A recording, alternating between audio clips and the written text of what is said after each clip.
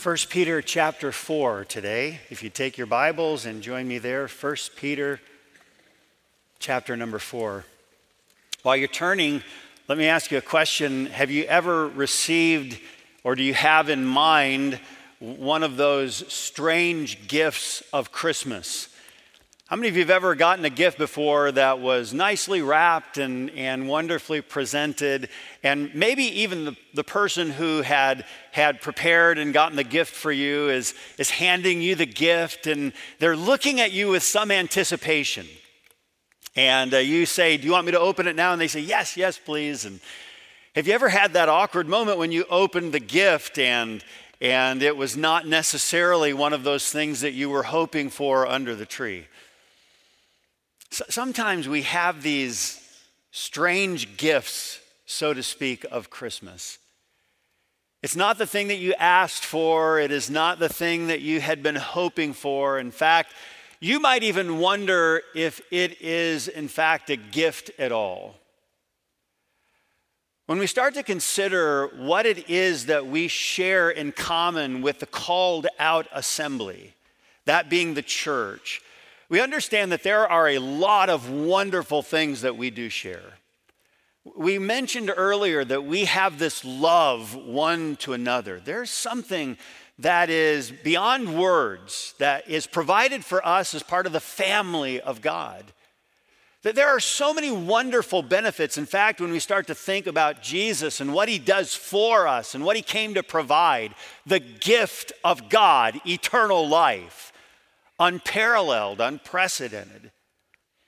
But when we also think about Jesus, this gift, and even the season that we're in right now, we call it the season of joy. We sing songs, "Joy to the world, the Lord is come." But when we think about his arrival and then his life, his 33 years of life here on this earth, were marked by anything than that which we might refer to as joy. From the time of his birth, he's born in a stable, laid in a manger, wrapped in swaddling clothes. Some even consider them to be bandages, a picture of that which is to come. Very early on, just as an infant, there is one who is seeking his life, and to do so takes the life of hundreds and even thousands of infants in an attempt to squash the life of this newborn king. He's raised in humble beginnings, with Nazareth being his home. Many would say, could any good thing come out of Nazareth? From the time his official ministry begins, he is an outcast to the religious insiders. In fact, they continually pursue him to cause him in some way, shape, or form to stumble because he has disrupted their normality. Again, early on in his ministry, his own family questions the veracity of his call and his position. In his death, of course, he's humbled beyond what we can even fathom. He's spat upon, he is rejected, he is shamed in ways that are embarrassing even for us to mention in public. And yet he's publicly crucified on a wooden cross. Are any of these those things that we might look at and say, what a gift that I would love to share with my Savior? We have been in a mini-series that we will conclude today. We've called it Assembly Required, Understanding the Fellowship of the Saints. In the first week, we looked at the fellowship of the gospel. This is really where the church begins. We talked about the communion of the saints. This is what a church does. We addressed the unity of the Spirit. This is the church's power. And today, we will address the sharing of the suffering of our Savior. This is what we now will share in common with Jesus. The Apostle Peter was a personal witness to the suffering of Christ. In fact, your Bibles are open to 1 Peter chapter 4, but look at the first verse of chapter 5. 1 Peter chapter 5, the elders which are among you I exhort, Peter says, who am also an elder, and then he adds this, and a witness of the sufferings of Christ. He says, I saw Christ's suffering with my own eyes. Yet as this chapter opens with the suffering of Christ, it's going to move into something far more personal to us. We understand what Christ came to accomplish and that this would of necessity involve suffering. Yet notice what we find in our text today, 1 Peter chapter 4. Look with me, if you will, at verses 12 and 13. Beloved, think it not strange concerning the fiery trial which is to try you, as though some strange thing happened unto you. But rejoice, inasmuch as ye are partakers of Christ's sufferings, that when his glory shall be revealed, ye may be glad also with exceeding joy. That word partakers, when we talk about the requirements of the assembly required, what are those things that are of necessity requirements for this assembly that comes together? Those things that we will now share in common. Well, before we see our fellowship with Christ in suffering, let's notice our shared suffering with the saints and then some of the similarities of our suffering. So today we will begin with sharing the suffering of the saints. As we do so, look again at the first line of our text today. That is 1 Peter chapter 4. Look down at verse number 12 and notice how he begins. Here the Apostle Peter, under the inspiration of the Holy Spirit, says, Beloved, think it not strange concerning the fiery trial, note those words, which is to try you. Now, there is something that's really beautiful that we're reminded of, and certainly there are no lost or unimportant words in Scripture. When he starts this passage, and he knows what he's about to address, he starts it with a term that is endearing. It is a special term. He says, beloved, beloved. Now, if you are in suffering right now, if you are in the fiery trial, there is something that we are to be reminded of up front, and he gets the word in early. He's about to address some things that are going to be deeply personal to the recipients of this epistle, this letter. In other words, when they read these words, it's going to conjure up all kinds of ideas they will immediately associate with what he's writing. And maybe when we even begin to say, Beloved, think it not strange concerning the fiery trial which is to try you. There are those in this auditorium, there are those who are watching who immediately start to think, ooh, fiery trial. Man, I'm in the midst of something that is a burning trial. It is hot suffering right now. But he wants us to remember there is an important word that frames all of what he is about to say. And he says, beloved. Beloved. It is the title that God the Father uses of God the Son. And lo, a voice from heaven saying, This is my beloved Son, in whom I am well pleased. Same word, same expression, my beloved Son, in whom I am well pleased, who came to suffer on behalf of those who could not. He came to do what you and I were incapable of doing, suffering to a degree that no man has ever fully suffered. And he starts out this official ministry with, this is mine. Make no doubt about it. No matter what's about to come, no matter how his life's been marked by suffering, and no matter the suffering that lay before him, this is my beloved Son. Do you know, if you didn't know early on in Christ's ministry, you might think that God the Father has something against God the Son. And if you and I aren't careful, we oftentimes begin to think, well, what has God got against me? Why am I facing the challenges that I am facing right now? And he begins it with this beautiful word, beloved. It's not a word that you use casually. How many of you actually remember the time, if you are in love right now, Well, let me just ask the question. How many of you are in love right now? Raise your hand. Okay, how many of you are in love, but the other person doesn't know it yet? There's a few right there. Okay, so sometimes you're in love, but the other person doesn't know it, but you know you are, and you're waiting for the right time to use those terms of endearment, those words that communicate love. In fact, some of you that have already expressed your feelings, and you've told your spouse, you've told other people, your fiance, your special someone, you've used the expression, I love you, but you probably did it in I don't know, you did it in a measured way. Like you might have, not, I know we don't write as many notes today, but notes matter. My aunt just passed recently, and I was at her funeral, and my uncle found the letters that she wrote to him. While he was in the military serving, she wrote him this stack of letters, handwritten, of course. And you know, one of the things you notice if you save letters from a person that has eventually become your spouse, you've probably seen you increasingly communicate feeling.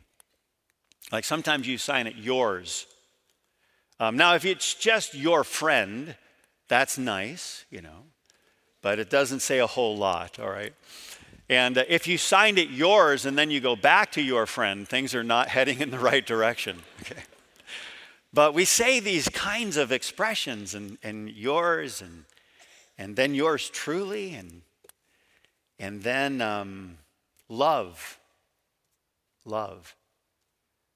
And then an even more direct statement, I love you. When you start to use phraseology, terms, they matter because they communicate some heartfelt expression. Don't miss the fact, there's a lot to cover here, but don't miss the fact that he begins all that we're about to say. He puts it underneath the umbrella of beloved. And if you're here today and you feel anything but the love of God, back up just a little bit and understand what is it that God said of Jesus before he endures all the suffering that mankind could throw at him. He begins with, this is my beloved Son, in whom I am well pleased. We begin by understanding that suffering does not come because of a lack of love, but within the framework of his love. And when we start to understand our suffering in those terms, it takes on new and more significant meaning. And what kind of suffering are we talking about? Again, he uses this expression, beloved, think it not strange concerning the, and here are those words again, fiery trial, which is to try you. The Greek word used here is, it's an interesting word. In fact, as soon as I say the word, we start to think, oh, I know exactly what we're talking about. Pyrosis. We would say pyrotechnics. Sometimes we would say a pyromaniac, this idea of a person who's fascinated with fire. He says the pyrosis, the fiery trial, which is to try you. And this is something that every member of the body of Christ shares to one degree or another with the rest of the assembled body. It's something that every church, every member of the body in particular will face. And when one member faces it, it is something that becomes the trial of us all. The Bible says in 1 Corinthians 12:26, and whether one member suffer, all the members suffer with it.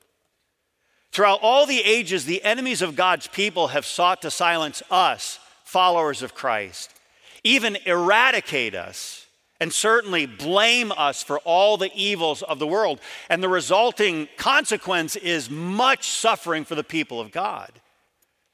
During the time in which the Apostle Peter was writing, the church would certainly understand and identify with the words fiery trial. We believe that the passage, the epistle that the Apostle Peter is writing was written around the time of AD 64. If you're a historian and you start to think back to what else was taking place in the world that's significant around that time, well, many of you might conclude Rome was burning.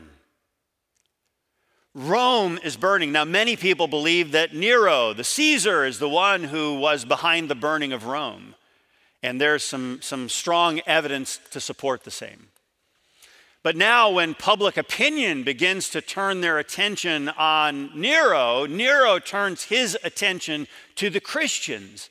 Nero says that they're the problem. They're the ones who have burned Rome. And now he tries to turn public opinion against the Christians.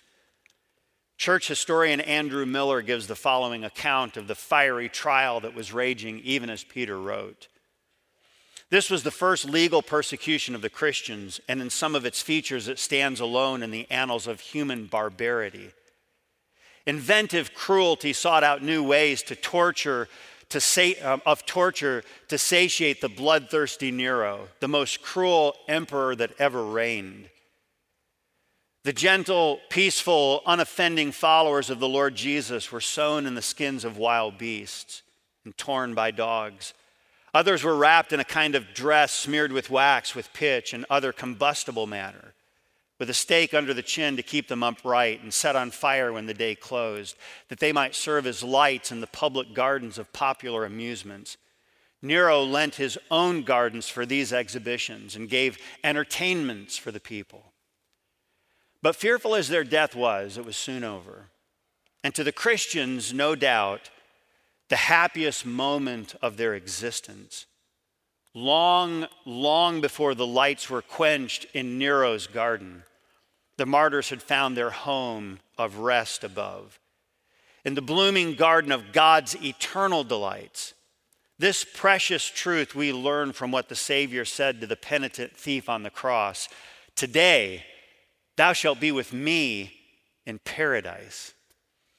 We're reminded in 2 Timothy chapter 3, verse 12, yea, and all that will live godly in Christ Jesus shall suffer persecution. It may not be the gift that we were looking for under the tree, but it is one of those things that we begin to share with all the saints throughout all the ages. I would ask even today, you may not identify with the persecutions of Nero, but you say, I feel as if I am suffering. Have you lost a child? Someone understands, someone who has shared your suffering. Do you have cancer? There are others who even at this moment are sharing in your suffering. Has your spouse deserted you? Have you been hurt by a friend? Have you been falsely accused? Has your child abandoned the faith? And on we could go. All of this and so much more remains the suffering of the saints. And we, as the called out assembly, share in the suffering of the saints. The Apostle Peter begins here. He helps us understand these are the fiery trials that will try you, just as they have all the saints for all the ages. But we go on and we even understand there is some of the sharing, the similarities of suffering. That there is nothing new, so to speak, under the sun. There is something that we begin to share with all people from all places, from all times, that is this thread uniting our suffering together with the saints. Throughout all the ages, there is always something that we share in common, and it is suffering. Again, in our text, 1 Peter 4:12, beloved, think it, now notice these words again, not strange, concerning the fiery trial, which is to try you, as though some strange thing happened unto you. The first use of the words not strange, it's a different word than the second strange thing that has happened unto you. The first, not strange, and then the second are quite intriguing. Here's how the word's used elsewhere, the first use of the word. Think it not strange. In Hebrews chapter 13, verse number 2, the Bible says, be not forgetful to entertain strangers, for thereby some have, here's the word, entertained angels unawares. Think it not strange. He puts the negative on entertained. Now he goes on, Acts chapter 10, verse 23, then called he them in and lodged them. Same word. Think it not strange. He lodged them. The word strange here means to be hospitable to. It means to welcome as a guest. The second use of the strange thing is a phrase that is not the same word. It's used here as a foreigner, as a stranger. Here's what I think he's saying. When the fiery trial comes your way, remember, this is your guest, not some foreigner, some alien that shouldn't be admitted to your home. Open the doors wide and welcome him in. To anticipate difficulties is helpful. While we may not know all that God is doing, we can rest assured that he is doing something and it is good. So he says, think it not strange. Don't think that this is something that you should not welcome into your home. Don't open the door and be shocked and try to slam the door quickly before he can put his foot to block the way. Think it not strange concerning the fiery trial, which is to try you as though some strange thing happened unto you. Like, what in the world is happening? He says, no, I'm giving you some forethought on this. You can anticipate some things. There's going to be a knock at your door. And if you're not careful, you're going to try to slam that door shut. And he says, no, be hospitable to. This is something that is happened to people of all places, all ages, all times, and there is something that is good in store for you. It takes us back to the book of James when he wrote in James 1:2, my brethren, count it all joy when you fall into diverse temptation. Count it all joy. It's the idea of welcome like an old friend. Hey, it's been a long time since I've seen you. Hey, come on in, have a seat. Count it all joy when you fall into diverse temptations, that is, various trials. He goes on, he says, knowing that the trying of your faith worketh patience, that is, the ability to stand. He's helping us to understand some things about that which is to come. It's as if he's looking at suffering, and rather than despising it, running from it, he is actually elevating suffering to a place of special honor, like you would an old friend. Now, just to be clear, Peter is not giving special honor to the suffering we bring on ourselves. So I think that's an important designation. Sometimes we are the makers of our own suffering, and it is oftentimes as a result of our own sin. So what Peter's not saying is, hey, listen, you got yourself into trouble. It may feel like an old friend, but this is not the thing that gets special honor. You did this and this and this, and now you're suffering as a result. This is the suffering of our consequence, the suffering of the hand of a loving father who chastens his own to bring them back to him. This is not the same kind of suffering. In fact, I find this very interesting. If we backed up just a little bit, look at verse number 14 in your text. It says this, if ye be reproached for the name of Christ, if you're suffering for the name of Christ, happy are ye. That's good. For the Spirit of glory and of God resteth upon you. On their part he is evil spoken of, but on your part he is glorified. But let none of you suffer as. Now, please take note of this. I find this almost humorous. He says, but let none of you suffer as a murderer or as a thief or as an evildoer. Now, notice who he groups in this little mixing of murderers, thieves, evildoers, and then busybodies. Busybodies. Now, he even explains it. Or as a busybody in other men's matters. Yet if he suffer as a Christian, let him not be ashamed, but let him glorify God on this behalf. He inserts here a little parenthetical statement. He says, okay, listen, you may be suffering for doing right. He says, happy are ye. But if you are suffering as a murderer, shame on you. As a thief, that should not once be named among us. As an evildoer, I can't believe that this would be typical of the church. And then he even throws in, and some of you are just sticking your nose into other people's business. And he says, cut it out. Do you know in this day in which we live, we could use a little dose of the Apostle Peter saying, stop sticking your nose into other people's business. It's just a timely passage, and if we don't mention it here, we miss something. We should suffer for stirring up trouble where there is no trouble to be stirred. You know, the Bible even helps us understand that there's something honorable about passing over another person's sin. Not that the sin is not accountable for, but that we're not trying to make this a big public spectacle. And sometimes in a world filled with the ability to broadcast our thoughts in ways that go far and wide, there are people who are busybodies in other people's business, and he mentions them with murderers, with thieves, and with evildoers. And he says, listen, you're going to bring trouble on yourself. And he says that shouldn't be named among you. So what is he doing? He's talking about the sufferings. If we're suffering for being a Christian, happy are ye. Notice where he takes us next. We've seen the sharing the suffering of the saints. We see the similarities of our suffering. Fiery trials. We've experienced those throughout all the ages of Christians, and we continue to experience them today.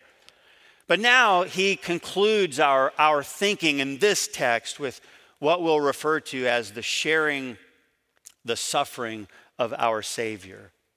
Look down at verse number 13, 1 Peter chapter 4, verse 13. But rejoice, inasmuch as ye are partakers of Christ's suffering, that when his glory shall be revealed, ye may be glad also with exceeding joy. Partakers of Christ's suffering. The word partaker, it is a word that is, again, rich with meaning, but we understand it like I'm a partaker, I'm a sharer, I'm a joint participant, I'm an associate with the same. How many of you ever had a tree house when you were a kid? How many of you had a tree house? Several of you, lots of you did. How about a clubhouse? How many of you had a clubhouse? How many of you ever had something where you had to have a special password to get in?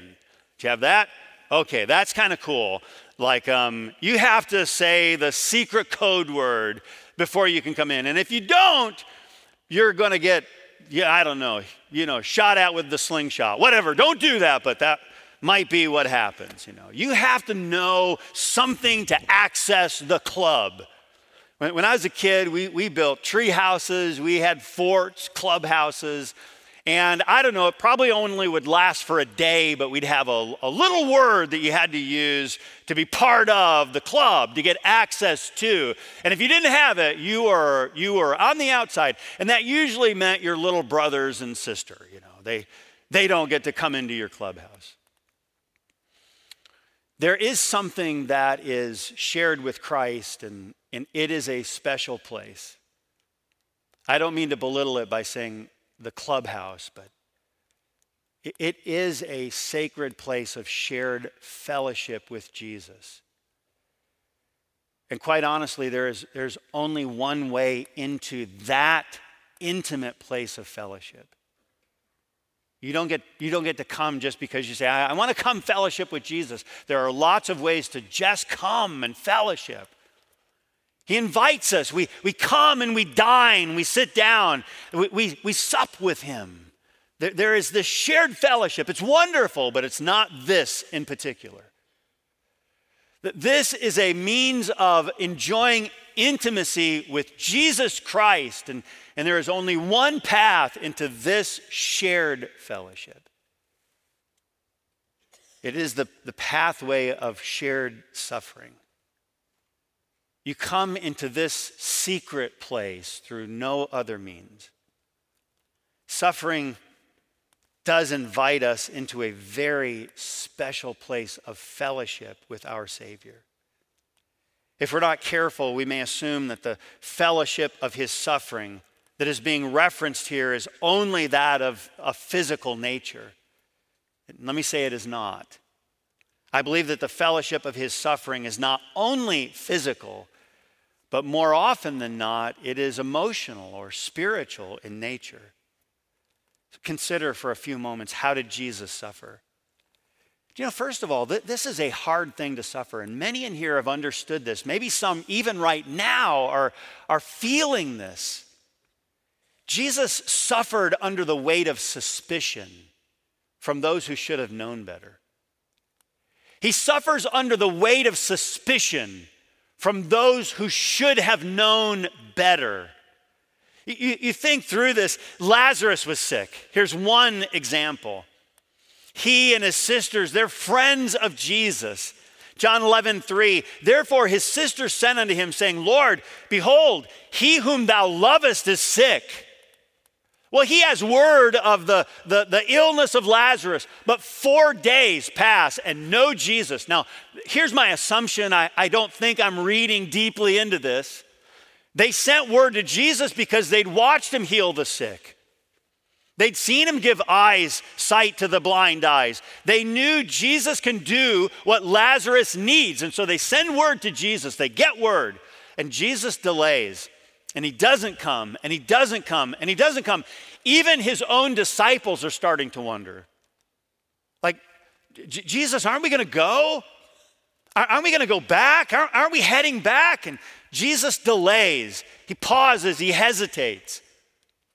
Now, finally, when Jesus arrives, Lazarus has been dead and buried for 4 days.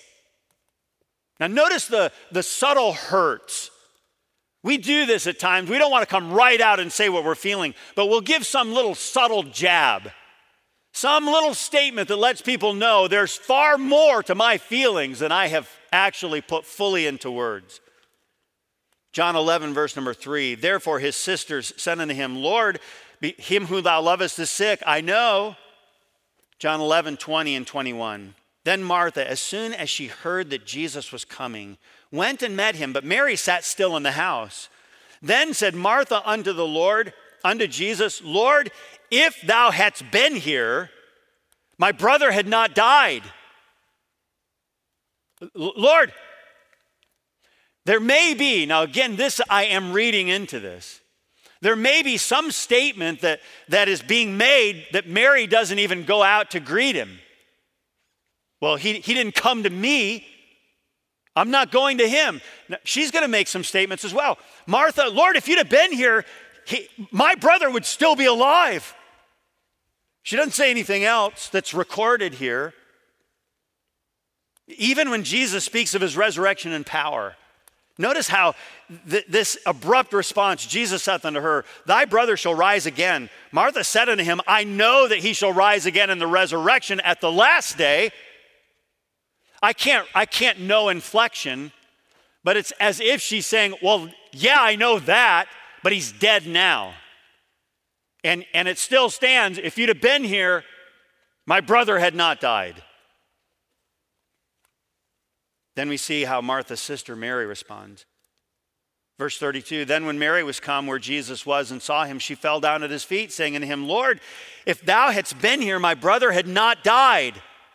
When Jesus therefore saw her weeping, and the Jews also weeping, which came with her, he groaned in the spirit and was troubled, and said, where have ye laid him? They said unto him, Lord, come and see. And Jesus wept. The same charge that Martha lays at his feet is that which Mary does the same. If you had come like you could have come, my brother would still be here. They're ascribing some suspicion. They're thinking some ill of Jesus.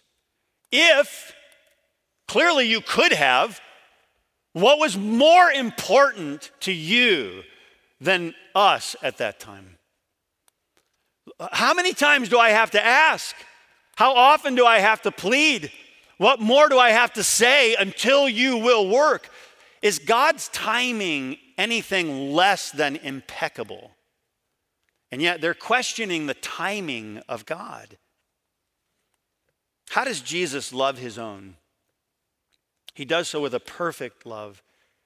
Jeremiah 31:3, the Lord hath appeared of old unto me, saying, I have loved thee with an everlasting love. Therefore with loving kindness have I drawn thee. Let me ask you this question today. Are you willing to enter into the fellowship of this suffering? The fellowship of this suffering. Say, well, I don't want people to view me with suspicion. I want everybody to know I have good motives. I have good intentions. Can you always communicate that? And let me ask this further. Should you always communicate that? Should a parent always explain everything to a child? How many of you, many in here, even as adult children, young adults, how many of you always, even at this age and stage, always fully understand the intents of a loving parent? You say, I know they love me, but why are they doing this? We know that as young children, we can't fully understand. I would submit, parents, you don't have to fully explain. Let me tell you why I'm doing this. If God the Father doesn't always explain, maybe we're setting a poor pattern for the father in an earthly fashion or an earthly mother to fully explain. Some suspicion. Are we willing to enter into the fellowship of that suffering? He goes on, we start to understand even further the fellowship of his suffering. He suffered under the weight of sin. He suffers under the weight of sin, for the wages of sin is death. Yes, the high cost of sin can be paid for only with a perfect sacrifice. That's what Jesus came, obviously, to pay. 1 Peter 1, verses 18 and 19, back in the epistle we're looking at. For as much as ye know that you were not redeemed with corruptible things, as silver and gold, from your vain conversation received by the tradition of your fathers, but with the precious blood of Christ, as of a lamb without blemish and without spot. To enter into this fellowship of his suffering means, in part, now we can't pay the sacrifice that Jesus paid, that was his alone. But are Christians ever called to suffer underneath the weight of another's sin? We get it when we have to pay for ours. Like, okay, I did wrong and there's some consequences. I understand that. But what about the weight of another's sin? To fellowship with Christ in this regard, to enter into this fellowship of his suffering, it means that we begin to understand the weight of sin under which he suffered. And remember, this was the weight of the sin of others. Question, are we willing to suffer because of the sin of others to enter into the fellowship of his suffering? Like, they did wrong. I was mistreated. Someone said something about me that was not accurate. That was not true. They're not going to do that to me. Aren't we grateful, eternally grateful, that Christ was willing to suffer under the weight of another, the fellowship of his suffering? He suffered under the weight of suspicion, under the weight of sin. He suffered under the weight of separation. Matthew 27, verse 46, and about the 9th hour, Jesus cried with a loud voice, saying, Eli, Eli, lama sabachthani. That is to say, my God, why hast thou forsaken me? Certainly that which Christ suffered under the greatest extent was the separation that occurred between Christ and the Godhead, the Father. In this brief series, we've addressed the topic of fellowship, the assembly. What is it that brought the greatest grief to our Savior? I believe it was the suffering of separation. You could say the suffering of broken fellowship. Does it grieve your heart when fellowship is broken? Have you ever entered into the fellowship of his suffering because your heart is broken over the separation of believers because of sin? May we never be the cause of a rift within the body of Christ. It should be noted that of all the suffering of Christ, all of it was undeserved. I have suffered from that which I brought on myself. But to enter into the fellowship of his suffering, I must be willing to suffer for that which I do not deserve, but am willing to endure, even at times the suffering of separation because of the sin of others. To do this, we have to make room for the wrongs of others as we partake in the fellowship of his suffering. Are you seeking to wrong every injustice done to you? Every sin that's taken place, to make sure every wrong is righted, every affront, every little slight, they're not going to. I find it interesting that in Romans, the Apostle Paul helps us understand, Romans 12:19, dearly beloved, there's our word again. Dearly beloved, avenge not yourselves, but rather, and I love this little expression, but rather give place unto wrath. Do you know what he's saying? He's saying, hey, make room for injustices in your life. Do you know if you have no room for a wrong done to you, then your only option is I have to make this right. But if you can absorb, like, oh no, I have a place for this. Make room. Give place unto wrath. Why? Well, because God's going to make it right. Dearly beloved, avenge not yourself, but rather give place unto wrath. For it is written, vengeance is mine. I will repay, saith the Lord. God says, I've got you taken care of. I'm going to right the wrong. How is it that we share in his suffering? At times, we suffer under the weight of separation. Would you be willing today to take a significant step of faith by telling the Lord that you desire to enter at his choosing the fellowship even of his suffering? Now, let me state this plainly. Nobody simply chooses suffering. Nobody. Nobody should. It's not that we say, hey, sign me up for suffering. I volunteer. It is, I sign up for you.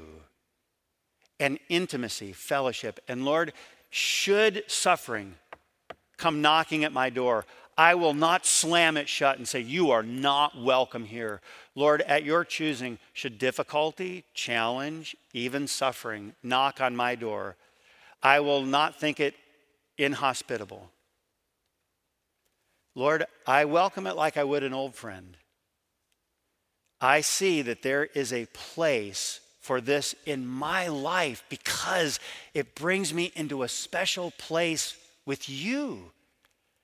A place of shared intimacy through the doorway of suffering.